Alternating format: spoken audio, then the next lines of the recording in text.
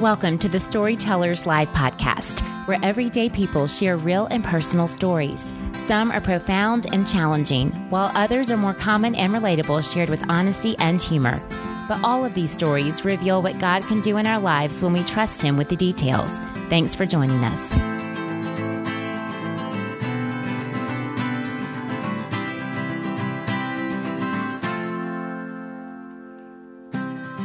Hi, everyone. This is your host, Kelly, from the Storytellers Live team. On each episode, a different woman shares her story, often in a live setting, with the bottom line being that God is good. Today's storyteller is one of our very own team members, Dawn, and we actually recorded this back last fall in 2017. But Dawn shared about how she struggled with feelings of abandonment and fear most of her life, and she held tight to her story until she found the love of her Heavenly Father. She would now tell you that her heart is open, and she is a huge advocate for vulnerability and storytelling. As you've probably heard me share before, Dawn is the founder and producer of the Second Stories books. You'll actually get to hear in her story how this whole idea came to be and how she took those steps of faith to make the vision a reality. We'll give you some information at the end of the episode as well on how you can order your own copies of the Second Stories books. And finally, I can't help but add that Dawn is incredibly talented. She's a graphic designer. She designed our Storytellers Live logo. She has built and designed our website. And she also designs all of those scripture cards that we print for our local gatherings. And then we also post a PDF form of those online because we would love for you, wherever you are, wherever you're listening from, for you to have one as well. But without further ado, here is Dawn. Well, this is my greatest fear, sitting in this chair right here, so drop the mic, I'm out. But seriously, anybody that knows me, I've got some friends here, and they know that my heart is unity. And so all of us being in this room, people from Mountain Brook, Vestavia, Homewood, and other areas, all together in one room just really brings me great joy, because we all know that there's those invisible boundaries in our neighborhoods, and I just know in heaven we'll all be together holding hands, and it just makes me happy. So first of all, I just want to open with that, and just want to tell you I'm not a professional speaker. This is only my second time to speak in a group like this, so y'all just bear with me and give me grace. But God has me here for a reason. So I want to just start with a little bit about my background. I was brought into this world. My mother had a 2-year-old little girl, and she was pregnant, and she went into labor when she was 7.5 months pregnant. And there was a blizzard that day back in 1977. That shows my age. But they put chains on the tires and got her to the hospital, and they told her that she was having twins. And so I was a surprise twin. So she went into the hospital thinking she was having a boy and came home with twins. So I think I started throwing people for a loop at the very beginning. No one quite understood what to do with me. So my parents were very young, and they had 3 kids under 3, and God bless them. Their marriage wasn't, they were having issues before I was born, but I think having the 3 kids at such young ages really just took them for a toll. They weren't mature enough to handle it. My father left when we were 1. So my mother had 3 kids under 3 and was trying to do the best she could. She kept us in church. Our understanding of church growing up was that we were running away from hell, that we weren't running towards God. My main goal was to not go to hell. But as we know, we all sin, and so I thought I was on the straight path to hell. That's I didn't know much about grace, and I feel like grace wasn't really taught in that generation. But I was born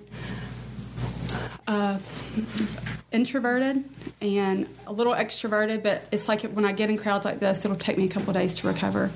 But I'm a big feeler. Even as a child, I could walk in a room and feel tension. My mother said I cried all the time, and I think that probably had a lot to do with me not knowing what to do with other people's feelings. There was, my mother remarried. I think just any tension in my life, always I put it in my back pocket or in my backpack and carried it around with me. So I went through my childhood living kind of legalistically. I was baptized at age 11 in the Baptist church. At age 16, I rebelled and went to the Episcopal church. And my mother just prayed for me. I joined EYC, and I loved it. I was just doing the next thing, to check off my list to stay a good girl. I had a small group when I was young as well, and I feel like that gave me some of my foundation, people speaking into me at a very young age. But I went into high school and had a really good group of friends that I know God put around me and surrounded me. I was very confident. I was a cheerleader. I put everything into being a cheerleader. I feel so sorry for my family. I mean, I walk through the house doing cheers all day, every day. Cheering was my idol for sure. But thank goodness for just stability and to have that and that accountability and to have good grades and to get up and do the next best thing. But I went into college, and our family didn't have much money, and I kind of just hid that in high school, and we did the best we could. I never could go to camps and do things like that, but I just never faced that. So when I went to college, I went on student loans and was paying my own college and was having to work through college, and I couldn't afford a sorority. I went to Alabama, and I immediately knew when I started that I was different, that I wasn't in the sorority, and that I was going to have to compensate somehow to be known and to be seen. And so while all the girls were at Rush Workshop, I was at Galette's, the bar in Tuscaloosa, the only girl, because all of my other friends were at Rush Workshop. So, I mean, gosh, that was really fun, I had a very dear roommate who was my best friend through high school, who's carried me through life, and she was very stable. She didn't drink and she didn't smoke, and I was smoking cigarettes in Tutwiler, poor thing, in our dorm room, y'all. And she still loved me and never said a word to me. I mean, I feel like she's such a picture of grace, But in college, I just started really feeling isolated and feeling anxiety, and I started dabbling in bad things. I started putting my faith in guys, and I feel like those bad decisions just carried me to the next bad decision. Started dabbling in doing drugs and drinking a lot of alcohol and going on Widespread Panic Tour, and those were fun days, I mean, I saw so many areas of the United States for Widespread Panic, I don't know how I did it because I had no money. I mean, we would literally eat Beanie Weenies, but somehow we made it to Widespread Panic, I would eat boiled eggs for lunch and dinner with my roommates so that we could go out, It's like, we're the priorities, But somehow I squeaked through college. I made good grades in high school, but in college I really squeaked by. I even took a class in public speaking at my community college in Demopolis one summer with a bunch of my friends and made a C-, FYI. But I met my husband my junior year of college, and that was during my wild days, and he was in his wild state too. And we were having a good old time. And then we ended up dating for 5 years. We got married, and marriage was hard. It was like we didn't have as many responsibilities, but then we had a house payment. We were both working. I was working at Southern Progress. He's an accountant, and he started doing audits, and he would leave on Monday and come back on Friday. I started feeling very lonely. We lived in Crestwood. I didn't have community, and we just started kind of moving away from each other, and it was a really hard time in my life. Then we had my daughter, because, having a baby when you're in a hard marriage is always going to fix things right. So we had Lily, and I suffered bad postpartum, but I didn't really tell anybody. I was just a hot mess all the time, except for him, who I just lashed out on all the time. I was sleep deprived and didn't know what I was doing. And I loved my work. I worked at Southern Progress, and it was just, I loved the people there, but it was hard balancing all that when he was out of town. And every time he would pull out of the driveway, my daughter would get hand, foot, mouth, or throw up, or I would throw up, or, it was like every time he left on Monday, it was like that's when it hit, So we realized that we needed community. So we started looking. We looked in Vestavia and we looked in Homewood, and a house came open in Homewood, and we put a contract on it. And I remember going to the We Love Homewood Day parade before we moved there, and I remember standing in the streets during the parade, and I just started crying. He's like, well, what's wrong with you, you know? And I was like, this is community, you know, like I just knew I needed people. So we moved to Homewood, and I had Perry, my youngest, who's a Spitfire, and I went into postpartum depression with her as well. But there again, when we moved into Homewood, I would look around and see all the families, and everybody seemed so perfect, and everybody seemed so buttoned up, and I started this fear of, I have postpartum. What if they find out about me? What if they find out I went on Last Bride painting tour?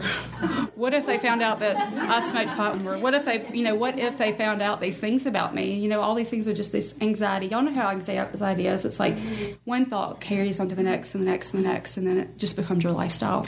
But so as I was dealing with that postpartum, I mean, I remember picking up Lily from school with sunglasses on, tears coming down my face, but I was just pretending that everything was fine. Hey, everybody, you know, I was hurting, but never would open up. And I was running with a friend, and she said, you need to, you know, I'm doing this small group. It's so awesome. Everybody's sharing. And I was like, I'm not sharing, you know. And she's like, kept talking about it and kept talking about it. And I was like, I'm not sharing my story. Like, you know, I will never release that. And it's so ironic, because that was my fear, was vulnerability, of letting other people in and knowing who I truly am. And the mistakes that I had made, I always thought that I had to put on this show of perfection in order to get me through life. So I started Church of the Highlands Life Group. A friend came to my door and said, please come with me to this. And I was like, no. And she literally drugged me tooth and nail. And I told myself I was going for her. But God had other plans. He knew I was going, you know, to fix my heart. And during that season, Suzanne Jones, I don't know if y'all know, it used to be Holland Trinkets, now it's Holland Birch, but she wanted me to help her host Idol Addiction. Has anybody in here done Idol Addiction? That's a really good study. But I started both of those, but I told Suzanne I would host it in my home, but I wasn't going to pray out loud. And I was really kind of annoyed by worship music. I mean, seriously, y'all. I thought I was way too cool for worship music, you know. And a friend would give me a CD, and I'd be like, this is weird, you know. And then, like, when we first started doing the Bible studies, you know, people would come and pray out loud, and I was just like, at first, it was just, I was terrified, because I was like, what if I have to pray out loud? What if they're going to ask me a question? What if they're going to ask me about my past? Or, you know, it was just like all these fears. But then I started realizing that as these people were praying, they were really speaking into me, and it was kind of real, yeah, it was almost like, there's something here, you know. I started learning about forgiveness. I started working through really, truly forgiving my father for leaving us when I was a child. I recently came to revelation that a lot of those mistakes I was making through my college years, and I was pointing all those to my dad. I was like, I'm doing this because of my dad. I'm doing this because he wasn't there for me. Well, I came to the realization, no, Dawn, like, I made those choices. You know, like, God has been working me through grace of giving him grace. Like, where would I have been if I was in his shoes? And now I'm able to, like, completely love him for who he is. And, I mean, God just totally gave me that gift through working through all this in these small groups. Started learning about codependency and how I really relied on people-pleasing to get me through life, and that's something I still struggle with every single day. But I started learning about words of life and how speaking encouraging words into friends really opens them up for so much more. And I just try to make that my life mantra, is to speak words of encouragement, even if people fire, you know, hurtful things towards me. Like, just put up your hands and speak life into them. And it's amazing what that can do with your relationships, even your hardest relationships. But anyway, I started learning how to heal memories of my past and issues in my present. And I remember reading this verse during that season, John 1:2-3-4, and I just consider it my life verse. But consider it pure joy, my brothers and sisters, when you face various trials, because the testing of your faith produces perseverance. And I just truly started realizing that the hard things in my life were really trying to make me stronger for His kingdom, and to make me step out of myself and to come to the end of myself for His kingdom. I hit rock bottom during that season. I was in my bathroom. I wanted to take a bath, but our water in our house in Homewood would not fill the tub with hot water. And I just wanted a bath, and I was like throwing like literally a temper tantrum in my bathroom, and my husband was going from the kitchen with a pitcher and like pouring it into the bath because we had it in the other room but not in the bathtub. Like, blessing. But I remember just sitting there that night in my floor, and that is really where I released and said, I can't do this on my own. I need you to come in, and I need you to work through me. And so it was literally in my bathroom floor. Even though I checked the boxes when I was 11, I had done the right things. I'd been in these small groups, and I was just doing the right thing. But until I came to the end of myself, did I truly accept Him, and my life completely changed from that point forward. Heaviness started lifting from me after that point. I can't say it was easy, because as a lot of you know, is that when you really do accept Christ into your heart, it seems like things start coming against you, but you just have to push through those. Holes that were in my heart started being filled, and I started feeling like I had a spiritual toolbox with me to combat those things that were coming against me. And that was truly about me waking up every morning and saying, here I am. You know, you work through me. I can't do this on my own.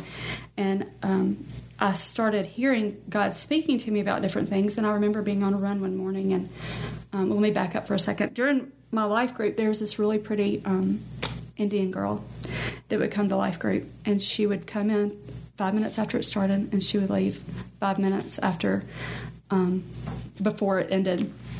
And I would always look at her and think, I wonder what her story is. I wonder what's going on with her, you know. And I think she was just here, but she had to leave to go to a meeting. But I just wanted to get to know her and know what was going on with her. I could tell she was battling some things. So one day I'm on a run by myself. I was training for a half marathon. That's my one and only half marathon. Check, done. Not doing it again. Had a very traumatic experience, but I won't tell you the details. But so I was running, and I heard God speak in my head that He wanted me to work with special needs people. I'm a graphic designer. I'm an introvert. I'm not a teacher. Why am I supposed to work with special needs people, you know? And I didn't understand it. I totally didn't understand it. So the next day I went to Sunday school, and I was my husband and I were teaching Sunday school, and in walks a little girl who's blind. And the parents just handed her to me. And I feel like every other child in the room disappeared. And I just told my husband to take care of the other kids, and I just focused on her. And as I was sitting there with her, I said, children, I'm supposed to work with special needs children. And but that was a fear of mine, you know. And so I prayed that day, and God spoke to me at the Bell Center. And I called the Bell Center the next morning, and that they told me they needed some volunteers, and that they put me in training immediately. And I showed up, and I didn't even know about the Service Guild. So I'm sure the people were like, "Why are you here?" You know, like. But they matched me with a severely autistic little boy, and I really didn't know what I was doing, and I was terrified. But I started looking forward to those Wednesday mornings and being with, you know, that little boy. But then they had an opening that opened up on a Friday, which was better with my schedule. So I went in on that Friday, and they paired me with a little girl named Eva, who had just been diagnosed with Williams syndrome. And we bonded so well, you know, and I was like, oh, yes, this is where I'm supposed to be. And so in walks her mom to pick her up, and it was the girl from my Bible study, the Indian girl that had been sitting there that we never were able to meet. And God had put her on my heart at that time, but if I would not have listened to Him and faced those fears, I never would have had a relationship. And she sends me a text every single morning at 6 a.m. and encourages me, and we talk almost every single day. And we have built just this incredible friendship. But I'm just so grateful that I really did walk through that fear to hear what He had for me. I've never been back to the Bell Center. I think that was really just, we see it as God's work that He wanted Sheethel and I to be friends. and we are here to encourage each other. And so I think that's just a sweet picture of really facing your fears. So soon after that, I was continuing my graphic design business. I quit working full-time and started doing freelance. And a friend, Suzanne, who I mentioned before, she needed a spot to create her jewelry, and I told her I would, share an office space with her. So we found this cute little spot in a building in downtown Homewood upstairs, and we immediately came up with the name Second Story because it was on the top floor. But that place became a haven for women. Suzanne has an awesome story herself and has so many connections with women, and women started coming to this office space to be prayed over. And Shelley Matthews who's right here. I know she wants me to point her out, but she was very powerful in praying over women too, and Kelly Dura. But women would come there, and we had a little white couch, and we would pray over women in that office space. And Shelley actually would lead Al-Anon meetings, kind of under the radar there as well. And that place just became so special, and we started just hearing women's stories and stories of redemption, and people would come in there really just raw. They would be out there acting perfect, but then come in and just this, I'm battling with my marriage, or I'm battling with my child, or I'm, just the different things they were battling with. And we got to walk through redemption with these women and see them come to the other side and see how the hard was working for their better, for the better in their lives. So Suzanne got pregnant with bonus baby. Oops. And then I was building a house and building an office in our home, so we had to split up from that space. But Second Story just really, we all had that just still in our hearts and didn't know how that was going to continue. But in January of 2016, I was asleep one night and woke up with a vision of a book, and I knew exactly what it was supposed to look like. I knew it was going to be a photo of a woman here and there's a short snippet of their story here. I knew exactly what it would look like. I was so pumped. And I know a lot of y'all probably know Anna Nash with Beacon People. She's been one of my business coaches / mentor / friend / spirit sister for several years. And called her. She's like, let's rally the troops. Let's get people together. Let's make it happen, because that's what she does, and it was so well. So we had lunch, and I gathered my friends that were photographers and writers, and we gathered, and I shared my vision about the book, and they were so pumped about it. And then I sent this email, and then it was just kind of like, I was like waiting, and it was waiting, and it was crickets, And then each one of them called me kindly, and were like, I don't think this is the season for me, or I feel like God is putting this is yours, and I'm like, but I'm not a writer, and I'm not a photographer, and I can't do this on my own, And so I had to sit, and I had to wait. I had to listen to the Lord, and I had to listen for a long time. That was January, and I walked through months, went into depression, because every morning I would wake up with this vision, and I just wanted it to go away, because I didn't know how to make it happen. I couldn't make it happen.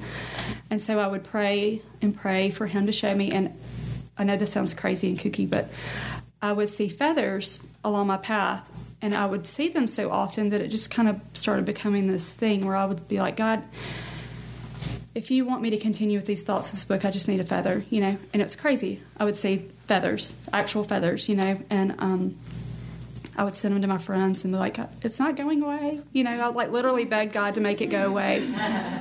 And in August, we had a breakthrough. Anna called me and said, hey, my future daughter-in-law, she's supposed to be doing her capstone project for Moody Bible College through Beth Moore, and it fell through.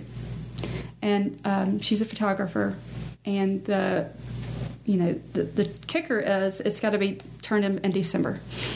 This is August, and the end of August. So I was like, let's do it, And I'm like, Beth Moore? And I was totally intimidated, she's going from Beth Moore to my project that doesn't exist, And so we FaceTimed each other, and then I flew her on a $40 flight to Nashville and went and picked her up and drove her down. Her name's Michaela. She's this cute 22, 23-year-old girl who's beautiful. But I had emailed all these women. They all were flowing in. They agreed, and we set up 36 photo shoots in 3 days.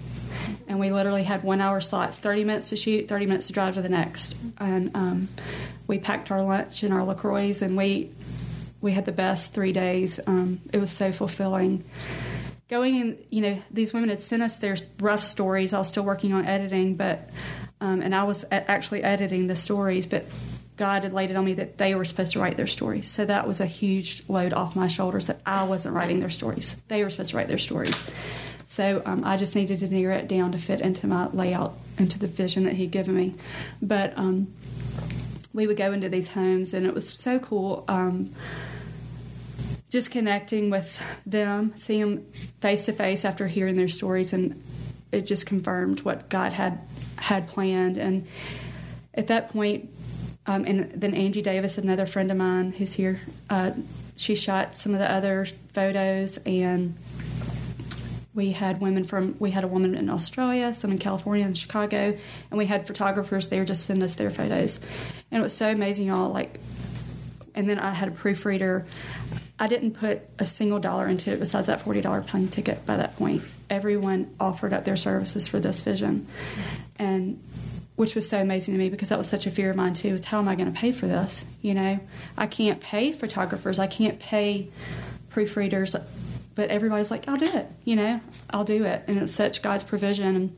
And even down to the guy building my website, or the lady building my website, and the guy setting up all my Instagram, everything God provided. And it was just amazing, because it really became a book about community and how community came together to create an outlet for women to share their stories. So I just want to